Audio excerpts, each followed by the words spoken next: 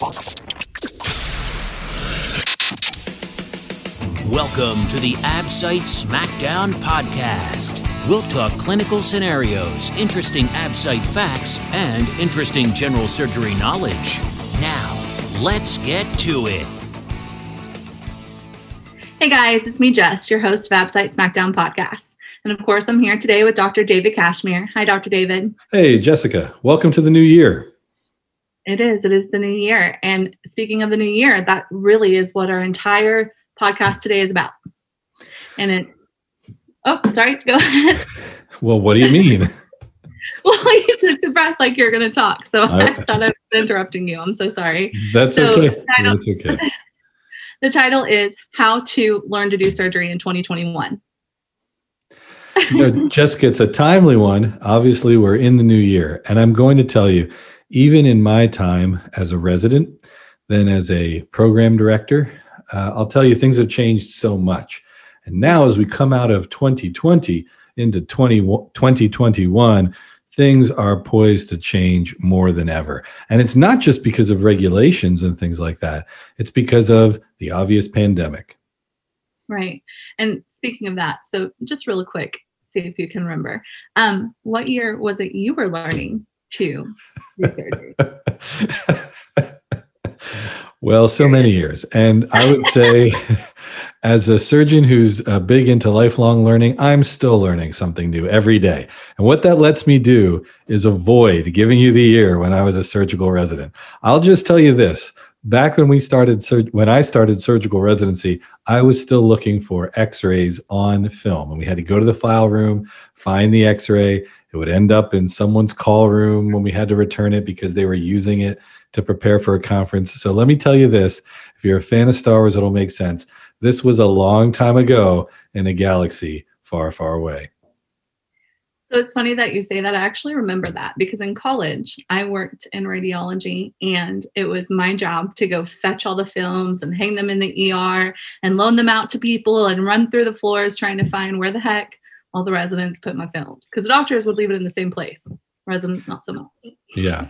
And nowadays, when the computer system for x-rays doesn't work, whether it's PACS or whatever it is, we're crippled. There's just no way. We have no idea what to do. The whole place shuts down. It's really, it's funny to watch. But the headline for this podcast is just as you said, what it takes to learn surgery and what it will take in 2021 amidst what is hopefully the end of the pandemic. And all of the many things we're required to do. So I think it's a really timely topic that you picked, and I think it's a good one to spend some time on today. The AbSite Smackdown podcast. Visit the Smackdown at absitesmackdown.com. All right, wonderful. Well, the main reason I wanted to talk about this is just with your experience alone. I know so many doctors are going through this right now, but with us doing less surgeries and focused more on patient care and COVID and just the underlying conditions that make COVID worse and taking care of those patients. Right now, that's what you've been doing a lot of, is taking care of those and teaching how to do so. So I just was really interested in how you think that it's changed from your experience, what you've been going through and what you've seen other people doing. Well, I think the first thing to my mind is philosophy and flexibility. So I'm big into teaching that when we do something, whether it's decision-making or procedurally, we have a plan and we don't sort of deviate from it. We make it as much like baseball as we can. The challenge with that is, although it gets you very good at what you're doing and the clinical scenarios that you're covering, you're not as flexible maybe as you otherwise could be. And one thing this pandemic has done is reshuffled a lot of the surgical decision-making around things like tracheostomy for COVID patients and other things. You know, we didn't really have a pathway until COVID came for who gets a tracheostomy of these long-term ventilated patients who have COVID. It reshuffled the deck. What do we do with elective cases and all these different things? So I think there was a utility to having things realigned with COVID coming in. And I think the people who are coming through training now to be excellent future surgical colleagues have had such a different experience than what all of us who trained without a pandemic ever had. They will have a new appreciation for flexibility. I don't just throw the word resilience around, but they'll have a feel for what it takes to be resilient in a crisis that is really bigger than sort of all of us, not just something with a patient who's right in front of you. So I think philosophically, I think the philosophy of trainees who come through, or their approach, in part will be a little different because they've lived through this. So I think that's really interesting. Right. So besides just becoming an expert at placing chest tubes, just how they've adjusted the surgical plan. Placed a lot of chest tubes, placed a lot of central lines for COVID patients. And I'll tell you, the American College of Surgeons has been really good about this too. They have shown a flexibility with respect to still ensuring excellent training for trainees, but they've come out with some adapted guidelines, some adapted guidelines based on how life looks in the midst of a pandemic. And it just really shows how everybody sort of needs to be flexible, but still focused on excellent education. So with that set up in mind for how things are now, I think education in 2021 will have some ways that it is different than all other years we've educated surgical residents.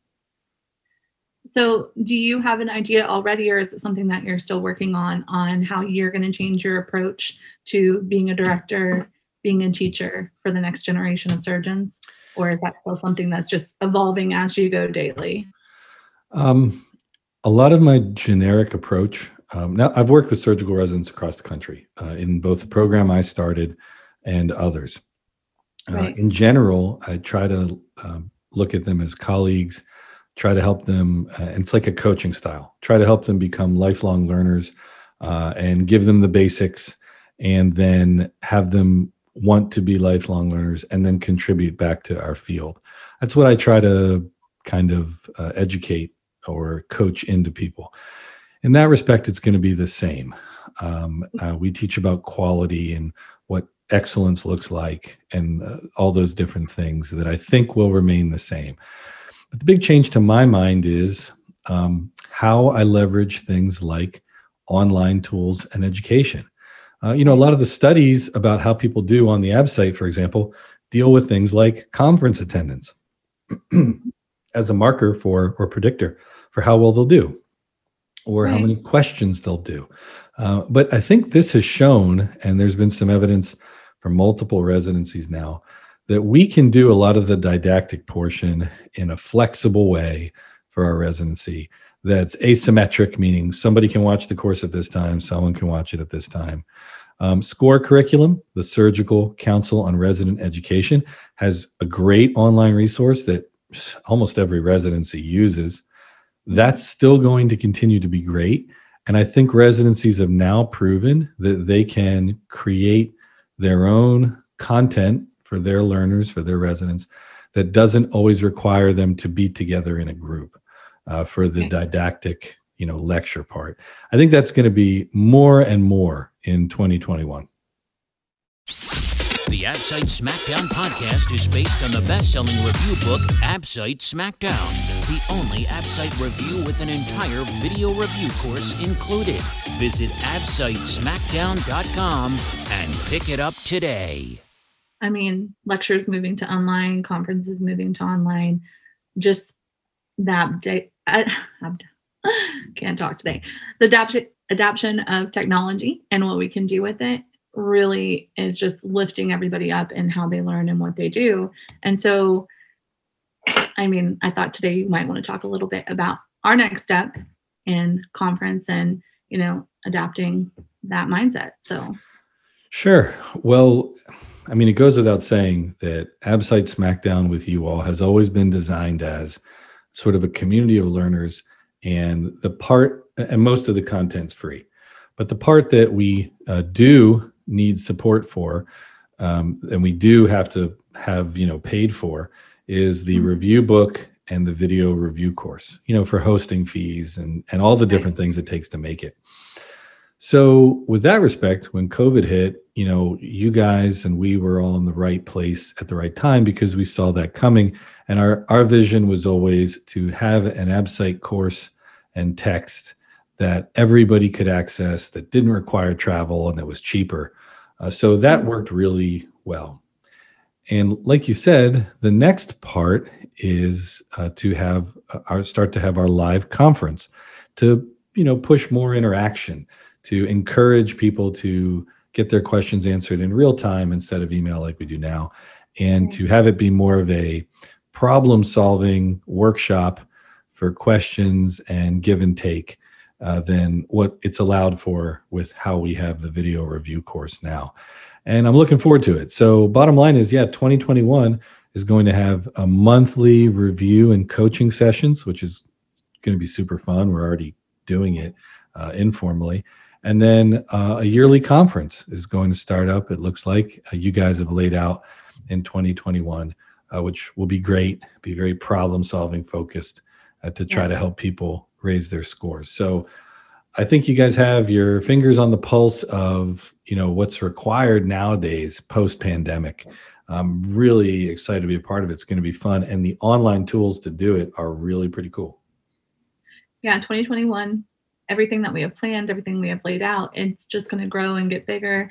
Not only having you, my favorite co-host, but we'll be having a lot of the other contributors and authors on to talk about their specialty, to be able to ask questions, the monthly conferences, the yearly conference. It's just going to grow and grow. You won't have to see my face all the time. We'll be having other doctors on. So it's all really exciting. I'm looking forward to the outline for this year. I think it's going to be great. And although we're doing it's fun to talk about, we're kind of riding a bigger wave.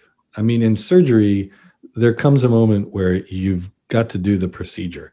And of course, nowadays with the robot, you can be somewhere else doing the procedure, but there comes a moment where the rubber hits the road in terms of the technical part. But the cognitive part, how we think about it, how we make decisions with the facts we have, we can do those at a distance. We can do those and try to maintain interaction and teaching and have some of the best resources in the world available for our learners, and have complete, AbSite review courses available, those kinds of things. So in surgery, I don't want to ever say there's a replacement for being in the OR and decision-making in the OR. I don't know that, at the bedside or in the OR in the trauma bay, I don't know that can be achieved. But I do know that the conference side, the workshop side, the problem-solving side, not just because of hours restrictions and how much surgical residents can be in the hospital, but because of COVID, because of other unforeseen things that we don't know what's going to happen. And now because the technology is there, we can achieve a lot more in a disseminated fashion at a distance than we ever could before. And I think 2021 is going to see more of that. There's been literature about it. Many, like I said, several residencies have published now on what they did during the pandemic to maintain their didactic portion. So one more thing, nighttime, surgical residents have to work at night. We take call and we work at night. And when we do that, it's really hard to maintain the didactic part of their residency. They may stay around for morning conferences in some residencies. That's hard on ours. They may watch score videos or something like that. But things like AbSite SmackDown, things like other products out there allow people to have surgical education at night, on demand, at weird hours, listen when they're in their car. And that's where it's going. So it's fun to be part of that with you guys. I think it's going to be just more of it in 2021. 2021 will be the year of multitasking. I can feel it. Okay. Well, Dr. David, again, thanks as always for being on here with me, just kind of going through everything, being the knowledgeable doctor that you are to contribute to these talks. And I'm super thankful. And again, I'm looking forward to everything that's coming up. Is there anything that you want to add before we close out today? Jessica, I think like you've really done most of it. I think what's coming in 2021 is really exciting, both on a personal level for where things are going with this and AbSite SmackDown, for being able to coach residents across the country who have questions, and to do that with all of you and help them perform their best in the AbSite. All that is great. And I think it's just been exciting. And 2021 is going to be more of the same in terms of bringing that excitement and content to everyone. So I'm really appreciative. I appreciate you guys letting me participate. I love teaching, and I've done it both in my program and across the country. And I'm telling you, these tools like the ones you're using are super important, whether the pandemic continues or in its wake. I agree. Every time we're talking about these things and moving forward, I just hear that level up song in my head. I might be the only one. Like, I can just hear it as we're doing things. So it makes me excited. So again, everybody, thanks for tuning in, and we'll see you soon. And remember, #AbsiteSmackdown.